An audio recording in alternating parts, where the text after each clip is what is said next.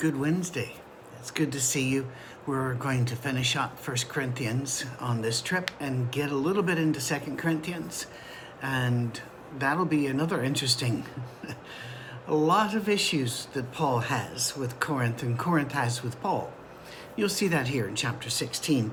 He goes in this very first bit about the collection for the saints. There must have been some kind of question about this.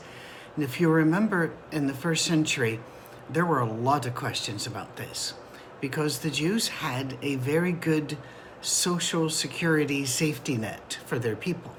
It certainly wasn't perfect. There were a lot of holes in it, but they were to tithe of their money, but also of their goods and their harvest and other things, and then bring that at a particular time to the temple. And that was stored there. And again, this is the way it was supposed to work. We're not really sure how it was working at this stage, but it was working at some level that Jewish widows are being cared for, Jewish orphans are being cared for. Now that more and more Gentiles are coming into the church, where's the money to take care of them? And that's always an issue when you bring in, whether you're bringing in refugees from war-ravaged nations, whether you're helping with storm survivors. We always have to ask, all right, where's the money and how much can we do here? And so there was a question about, well, then if we're not Jews meeting at the temple, and yet we have a lot of Jewish members, and we're Gentiles coming in without that being banked ahead of time, how do we care for the people we get? And Paul gives just a very vague, open thing here. And many churches have turned it into an official act of worship that must be done on a Sunday morning. There's no authority for that. Have a look. Now about the collection for the Lord's people. Do what I told the Galatian churches to do. On the first day of every week, each of you should set aside a sum of money in keeping with your income, saving it up, so that when I come, no collections will have to be made. And then when I arrive, I'll give letters of introduction to the men you approve and send them with your gift to Jerusalem. If it seems advisable for me to go also, they will accompany me. Now, did you notice a couple of things? One of the things that isn't there, he didn't tell us that this is a law for all churches, although it seems to be something which he's used to advising churches about, because he'd done it to the Galatian churches and now he's doing it here to Corinth. But there's also something else missing here. They're not bringing it to a central place in Corinth to give to the Corinth church. They're saving it by themselves, not in a gathered treasury, so that when Paul comes, they can hand it directly to him, and he will then hand it out to the men they recommend and give them letters of introduction so that they can take that money and introduce themselves to the church in Jerusalem and hand that money in. This is never brought up. All my life, I heard the men, and it was always men in our church, whenever we would transition to giving, and generally it was right after the Lord's Supper, and they wanted to make sure you understood that it was a separate act of worship. So they would always say, separate and apart from the Lord's Supper. Now we come into giving, and somebody would read upon the first day of the week, everybody should lay by in store as they have prospered in the older versions. And so as the plate was passed, we were obeying a direct command from God to give, except that's not what it says. Now, do I believe that you should give? Yes. Do I believe that you should tithe? I think that's a good starting place. I don't think God ever required Christians to tithe at all times and all places. Some people can barely feed their family, if that. Some people are overwhelmed with debt, and while they're digging their way out of that, you're not prospering, really. I do tithe, Miss Cammie and I do tithe to our Safe Harbor Church. We love it. We love what the church is doing, how it's now in 13 countries. And by the way, in December, we plan to have a birthday for the church, and we hope that you tune in or you can be at the sound stage.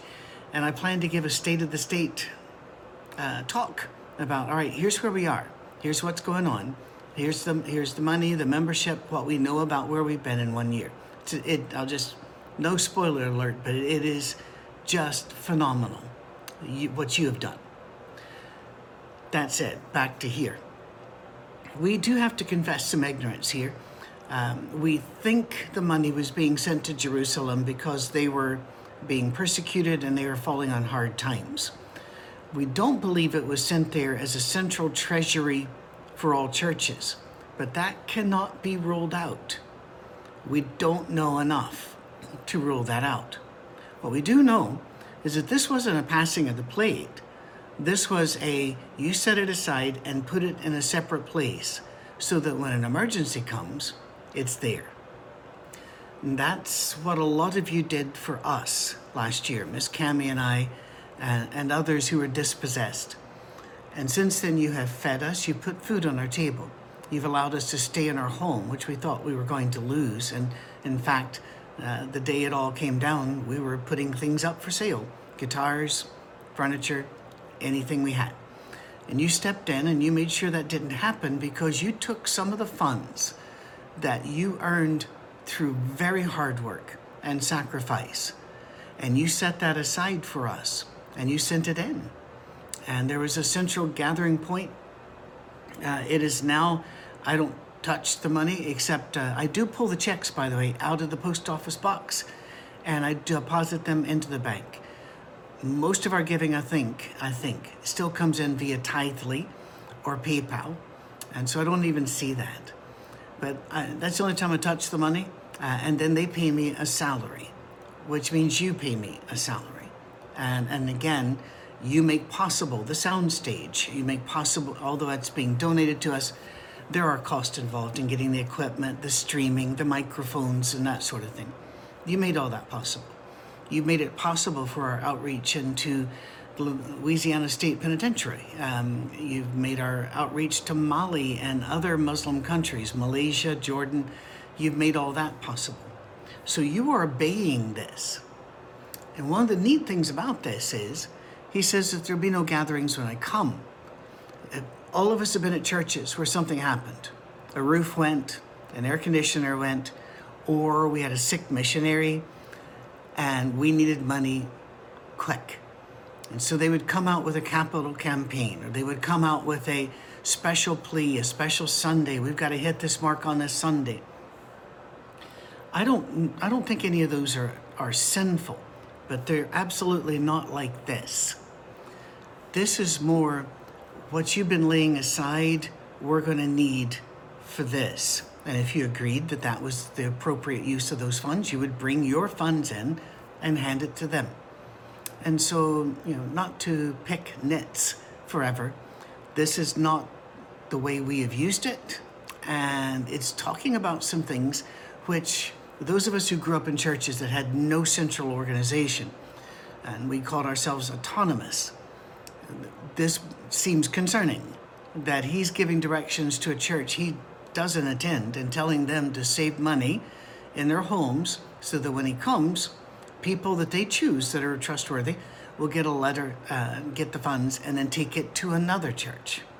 That all seems a little odd to us, but it worked, and it's biblical, and Paul has done it more than once. Goes further. A little threat in verse 5. He goes, after I go through Macedonia, I will come to you, for I will be going through Macedonia. It's one of these things, you can be really brave. It's like the keyboard commandos that spew out hate and sarcasm in the comment section of every place on the internet. They are, they may be in their pajamas in their mama's basement, but on the keyboard and on the internet, they're a very big deal, and they're going to own you, and they're going, that's their phrasing. They're going to absolutely destroy you. And by the way, anytime you see a link that says this person owns the libs, or this person destroys the far right, don't click on it. It just encourages them. And had it owned and had it destroyed, then we still wouldn't have the arguments tomorrow, would we? Because they'd been owned and destroyed. Don't fall for it. Don't be a part of it. But these very brave keyboard commandos, although with parchment, and it's very brave for them to really attack Paul, but he's making it plain, I'm coming. I'm going to come and look at you. And we're going to be meeting. And he goes, maybe I can stay for a while, even spend the winter, so that you can help me on my journey wherever I go. In other words, I may stay around so that you are able to then hand me funds so I can go on to the next mission. It is absolutely biblical repeatedly to set aside money for ministers, missionaries, for those that make their livelihood the spreading of the gospel of Christ. And again, you are doing that, and I am ever so grateful. He goes, I do not want to see you now and make only a passing visit. I hope to spend some time with you if the Lord permits. But I will stay on at Ephesus until Pentecost, because a great door for effective work is open to me, and there are many who oppose me.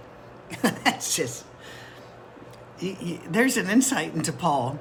I'm going to Ephesus because there's a really great opportunity there, and because there are a lot of people there that oppose me. I'm going there. I have received many of similar to this emails or text or conversations through the years, and that is, how do you put up with the hate, again, of these keyboard commandos, or some that phone and some that barge in and demand this, that, and the other? And the response is, it's just what we do. It's not that big a deal to me. I love the people that oppose me. I don't go to destroy or own them. In fact, I've been on social media for over 10 years. You can go back through. I've posted some stupid stuff, but I don't attack people. And if I have, I generally, when I realize it immediately, I don't always pull it off. I'll say, no, here's what I did wrong. But that's rare because when was the last time I ever went on your timeline and told you were wrong? You see?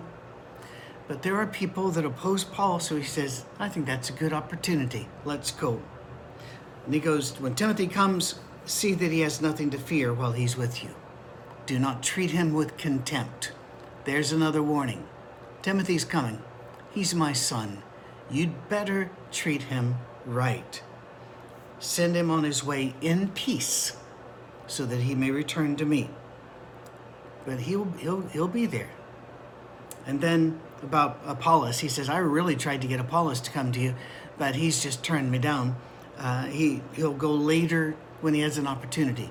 So not everybody was falling into line with Paul, and I think that's very important. We consider Apollos to be a very faithful man of God, and yet Paul couldn't give him orders that he had to obey. So while Paul was a great man of the church, during his lifetime, he was not looked upon as the guy that replaced Jesus and could give people's orders. So churches need to spend a lot more time with Jesus and then understand who Paul is as they read Paul. He's not Jesus' replacement. He's not the lawgiver that Jesus wasn't. He's not the new Moses. So Apollos, he says, I really tried to get him. And Apollos goes, no, not so much, not now. I may go later. So he ends up, be on your guard, stand firm in the faith, be courageous, be strong, do everything in love. Now, did Paul do everything in love? Well, no, we've already read a couple of books where he got really harsh, like in the Galatian letter. But Paul is very open about his sinfulness and about his failures. Read Romans 7, for goodness sake. He's saying this is what we're called to. Let's do this. Be strong and firm and courageous, but do it all in love. He talks about, again, this the people that he left behind and saying, listen, submit to them and join their work and labor at it.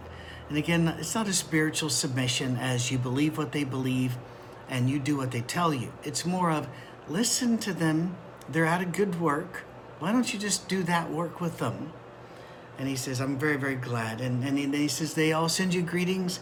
Aquila and Priscilla greet you warmly in the Lord, and so does the church that meets at their house.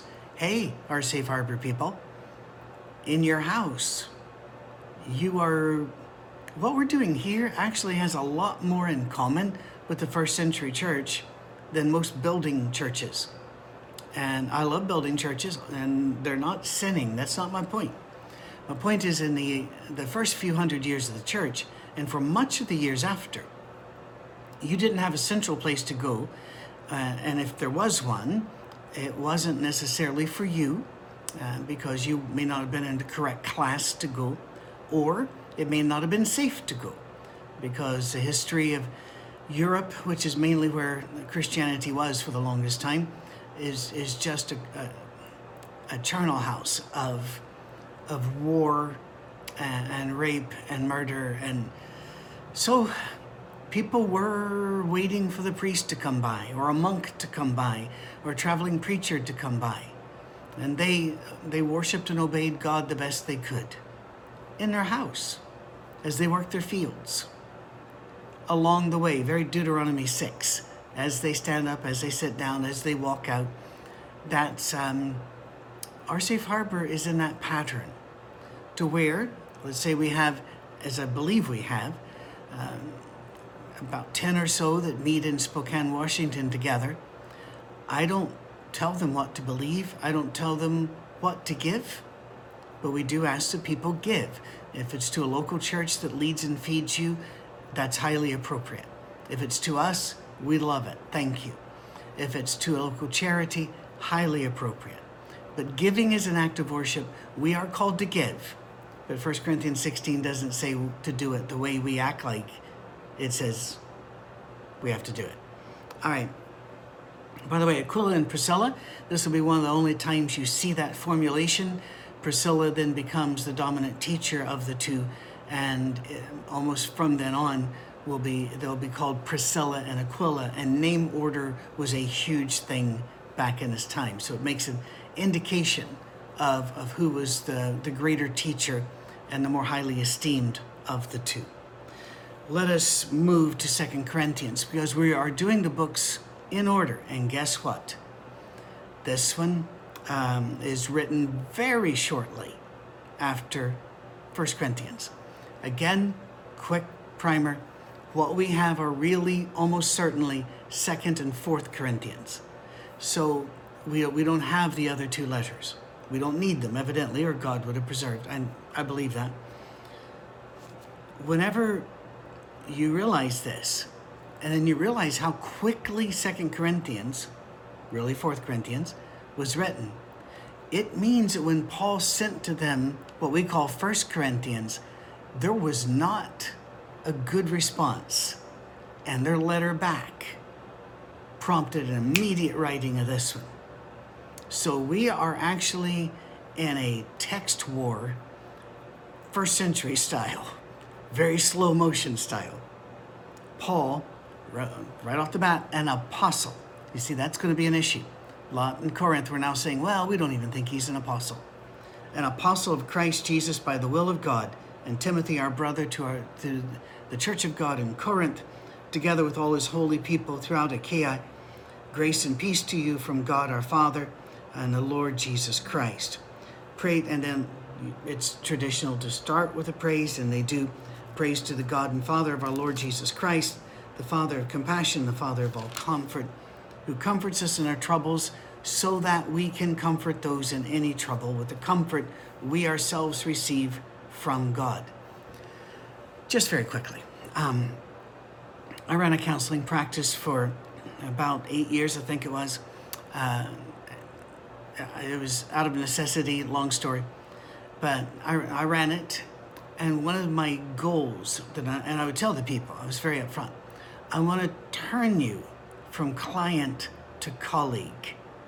I want to move you from where you are to where you can help others who are where you are.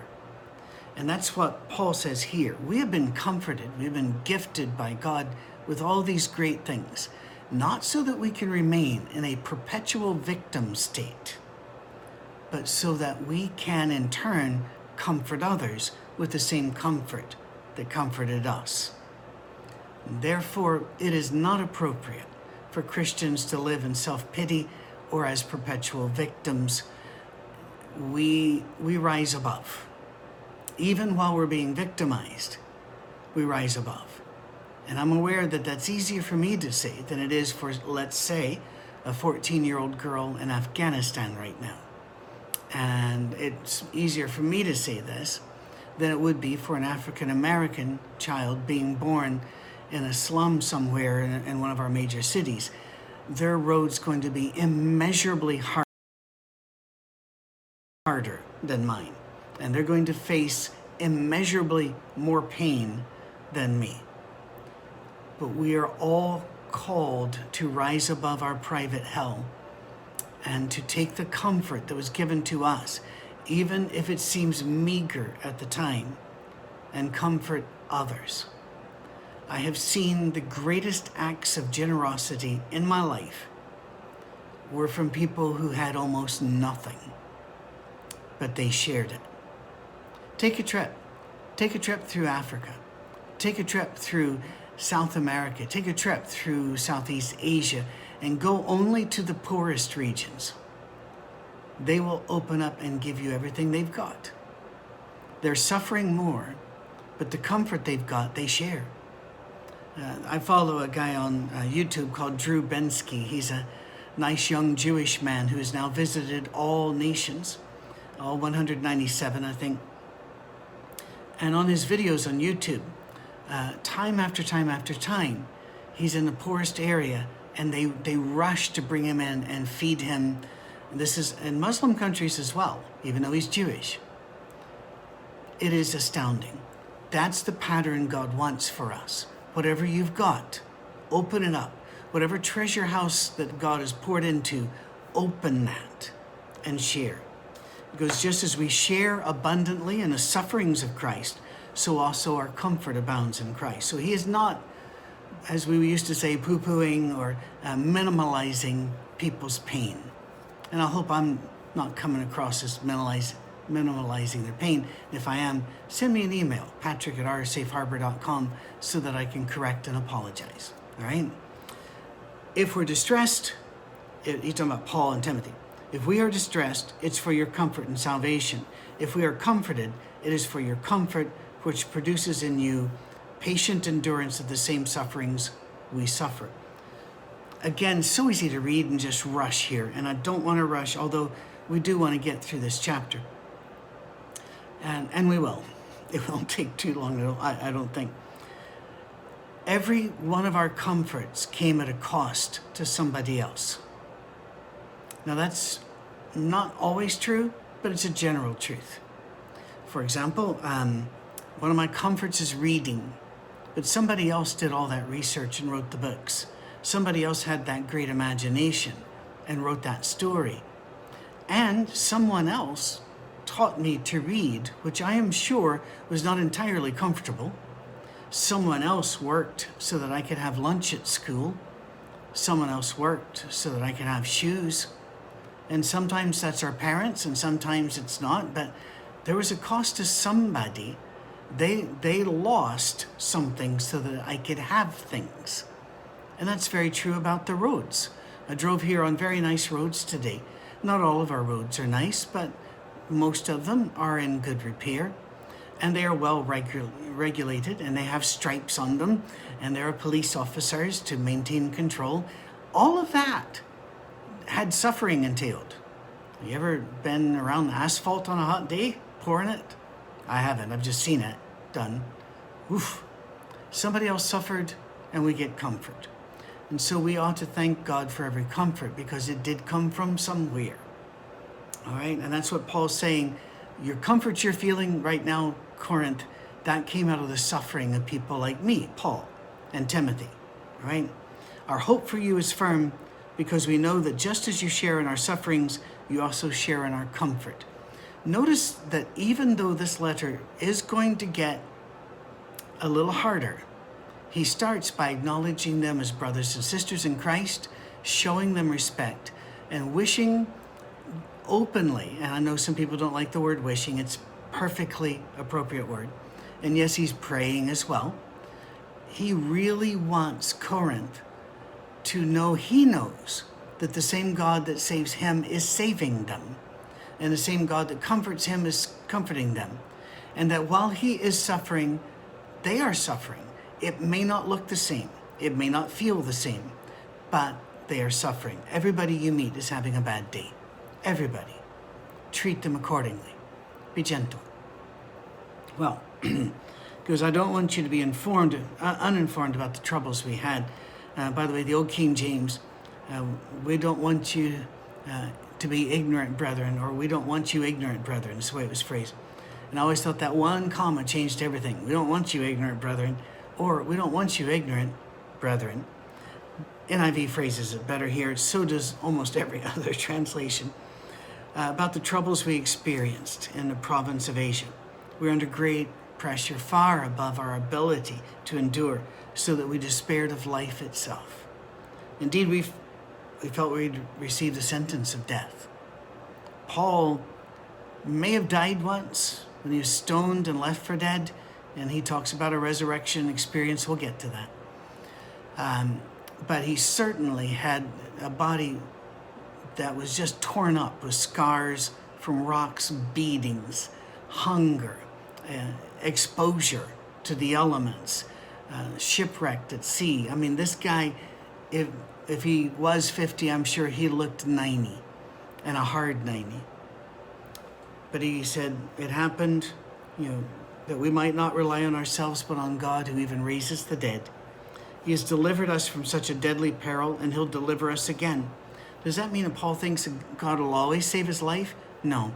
Deliverance doesn't have to be on site. Deliverance can be in the next world.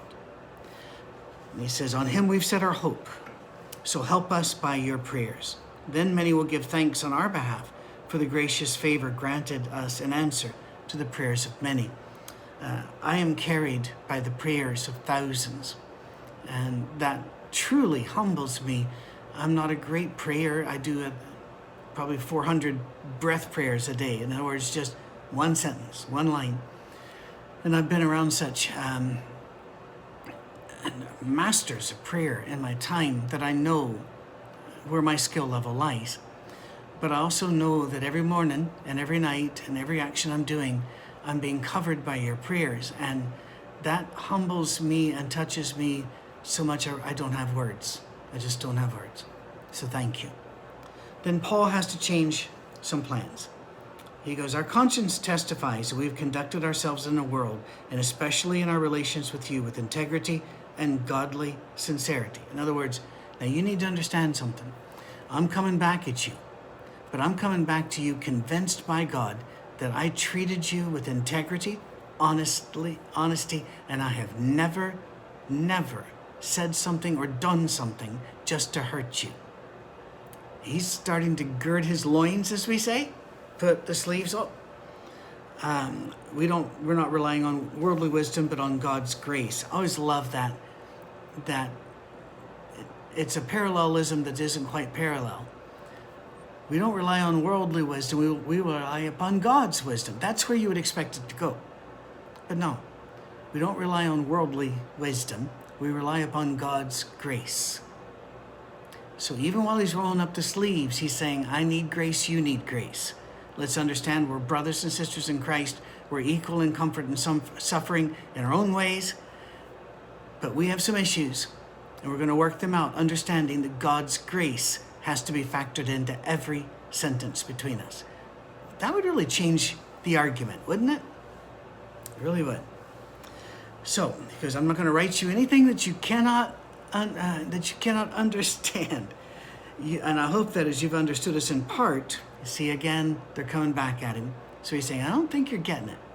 I hope that as you understood in part, you'll come to understand more fully. And that one day I'll be able to boast about you in the name of the Lord Jesus Christ. I think we've drawn some pretty clear lines here, and we have some expectation. He says, because this was confident of my confidence, I tried to visit you twice. So in other words, what he wanted to do in 1 Corinthians 16 didn't end up happening. I wanted to visit you on my way to Macedonia and to come back to you from Macedonia and then to have you send me on my way to Judea. Exactly. So was I fickle when I intended to do this? Do I make my plans in a worldly manner so that in the same breath I say both yes, yes, and no, no? In other words, people in Corinth had said, see, he said he's coming, but he's avoided us. He's a coward. He said he'd come to us and then he'd come back to us, and he's never been. What a coward. He's a liar. He's a coward. People do that without understanding things happen. People can forget. Twice in my life, I have forgotten how to speaking engagement. I can remember once being up in Rochester Hills, Michigan. It's north of Detroit. Getting a call from a facility in Ohio saying, "You're on in an hour. Are you in the building?" I had the date down correctly, but I'd written it on the wrong page. Entirely me. I did it with a beautiful little church in West Tennessee, where they wanted me to come and speak on a Wednesday night, and I was so happy to do so. Then went through one of those weeks where I felt like, well, it's been the last 2 weeks, but when you watch this, it'll be a month back. It felt like God had put me in a tumble dryer and put a lot of dimes in, because it was a couple of hard weeks there. And I forgot. There was just no other excuse. Well, that's not an excuse. I just forgot. And they were so gracious on both sides. They were very, very, and they didn't have to be, but they were very gracious about it. They didn't say, "Well, you coward, you liar, you promised." They didn't do that. But something in the spirit of the people in Corinth had done that to Paul. He says, "As surely as God is faithful, our message to you is not yes and no." In other words, maybe, I don't know. Or saying, "Yes, I'll come." No, that's not it. He says, "For the Son of God, Jesus Christ, who is preached among you by us," remember, who taught you, "by me and Silas and Timothy, was not yes and no, but in him it's always been yes." In other words, certainty, comfort comes from this. So, those of you that believe in Jesus Christ as the Son of God, those of you who try to live a moral, ethical life the best you can, and nobody does the best they can, but you understand the idiom, correct? You never intentionally rebel against God, and when you find yourself in a position of rebellion, you repent. You tell him you're sorry and you ask for help to do better. Those people like this, and especially those who have been baptized into Christ, you're saved. Take comfort in this. It is certain. Jesus is not yes and no. With him, Paul said, it is always yes.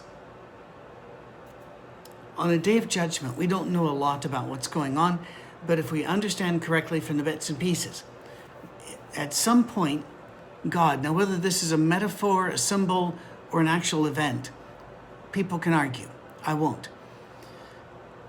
God at some point is going to ask if the name's written in the book of life, and then he's going to look at Jesus and say, "Do you know them?" Now, as I was a boy, I always thought that was a strange redundancy. Why would you ask Jesus if they know them, if their name's written in the book of life? Would you just imagine with me and just play around with me for a moment?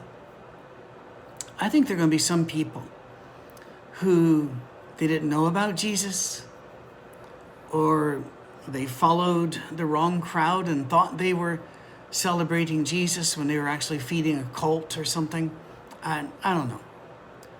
And it's possible that when you look in the book of life, their name's not there. And God looks at Jesus and says, "Do you know them?" Paul says, with Jesus, the answer is always yes. I'm going to sit on that for a while. I'm going to think about that for a while. And the thing is, as soon as I say that, screams erupt in people's heads going, "But what about? But what about?" I would say to you, what about them? What is it to you what Jesus does for them? I think you should celebrate the yeses, because that means you're going to get one. Instead of being upset, somebody else might get it too. No matter how many promises God has made, they are yes in Christ Jesus. So through him, the Amen is spoken. The word Amen is not a holy word. It just means the yes, yea, verily, absolutely, I agree. Deal done. All right? Is spoken by us to the glory of God. Now it is God who makes both us and you stand firm in Christ. Please notice the verbs used here. It doesn't say who makes us stand and can make you stand. He doesn't say who makes us stand and if it's possible you're standing. Even in the middle of this heated argument and the dumpster fire that got a train wrecked into it, that is Corinth, he continually assures them, you are saved. So what's the point of these letters? It's very simple. Act like it. Act like the saved people you are. Not like you're acting. And he's not saying, or you won't be saved. Can he make it any plainer that they are? But just act saved. Well, now it is God who makes both of us stand firm in Christ. He anointed us, past tense, set his seal of ownership on us, put his spirit in our hearts as a deposit, guaranteeing what is come, what is to come. Wow. And that's where I'm going to stop. Oh, I know there are another 2 verses in that chapter, but there shouldn't be. The chapter break should be right there because he's finished that thought. Now he's going to go on to another thought. And I do not know why the guy that divided these into chapters several hundred years ago decided to put the dot there. But we're going to hold off and we'll start with 2 Corinthians chapter 1, verse 23, next Wednesday, Lord willing. As you've already heard a couple times, I do pre-record these sometimes a month, 6 months in advance. It does require a lot of study and time looking at a green dot on my phone or on my computer. The reason we do that is very simple. That allows me to travel and not have to pull into a rest area every Wednesday morning or every Monday morning, or this way they're ready to roll. And our creative director, the incredibly talented Kirsten, makes sure that they are posted at the right time. It also gives us some breathing room should I become ill. I am vaccinated against COVID, but I can still get COVID. Those breakthroughs do occur. Likely will not be anything serious for me, but what if it knocks me out for a week or so? The recordings continue. The worship continues. We don't pre-record the worship that far often, but I generally have a sermon or 2 in the can, ready to roll. Plus, we have some amazing men and women who would be happy to jump in and preach for me. So that's what it's there for. God bless you. I hope you have an amazing week. Please tune in to Our Safe Harbor. If you can't tune in live, we get that. Many of you have other churches that are brilliant churches, and you join us just for Wednesday, or you join us just for Monday. But every now and then, stick your toe in there. Open up YouTube, Vimeo, the Tithely app, however you do it, and just put a little comment. Say, hi, we're here from... That's just an amazing encouragement. God bless. I got to let you go. Bye.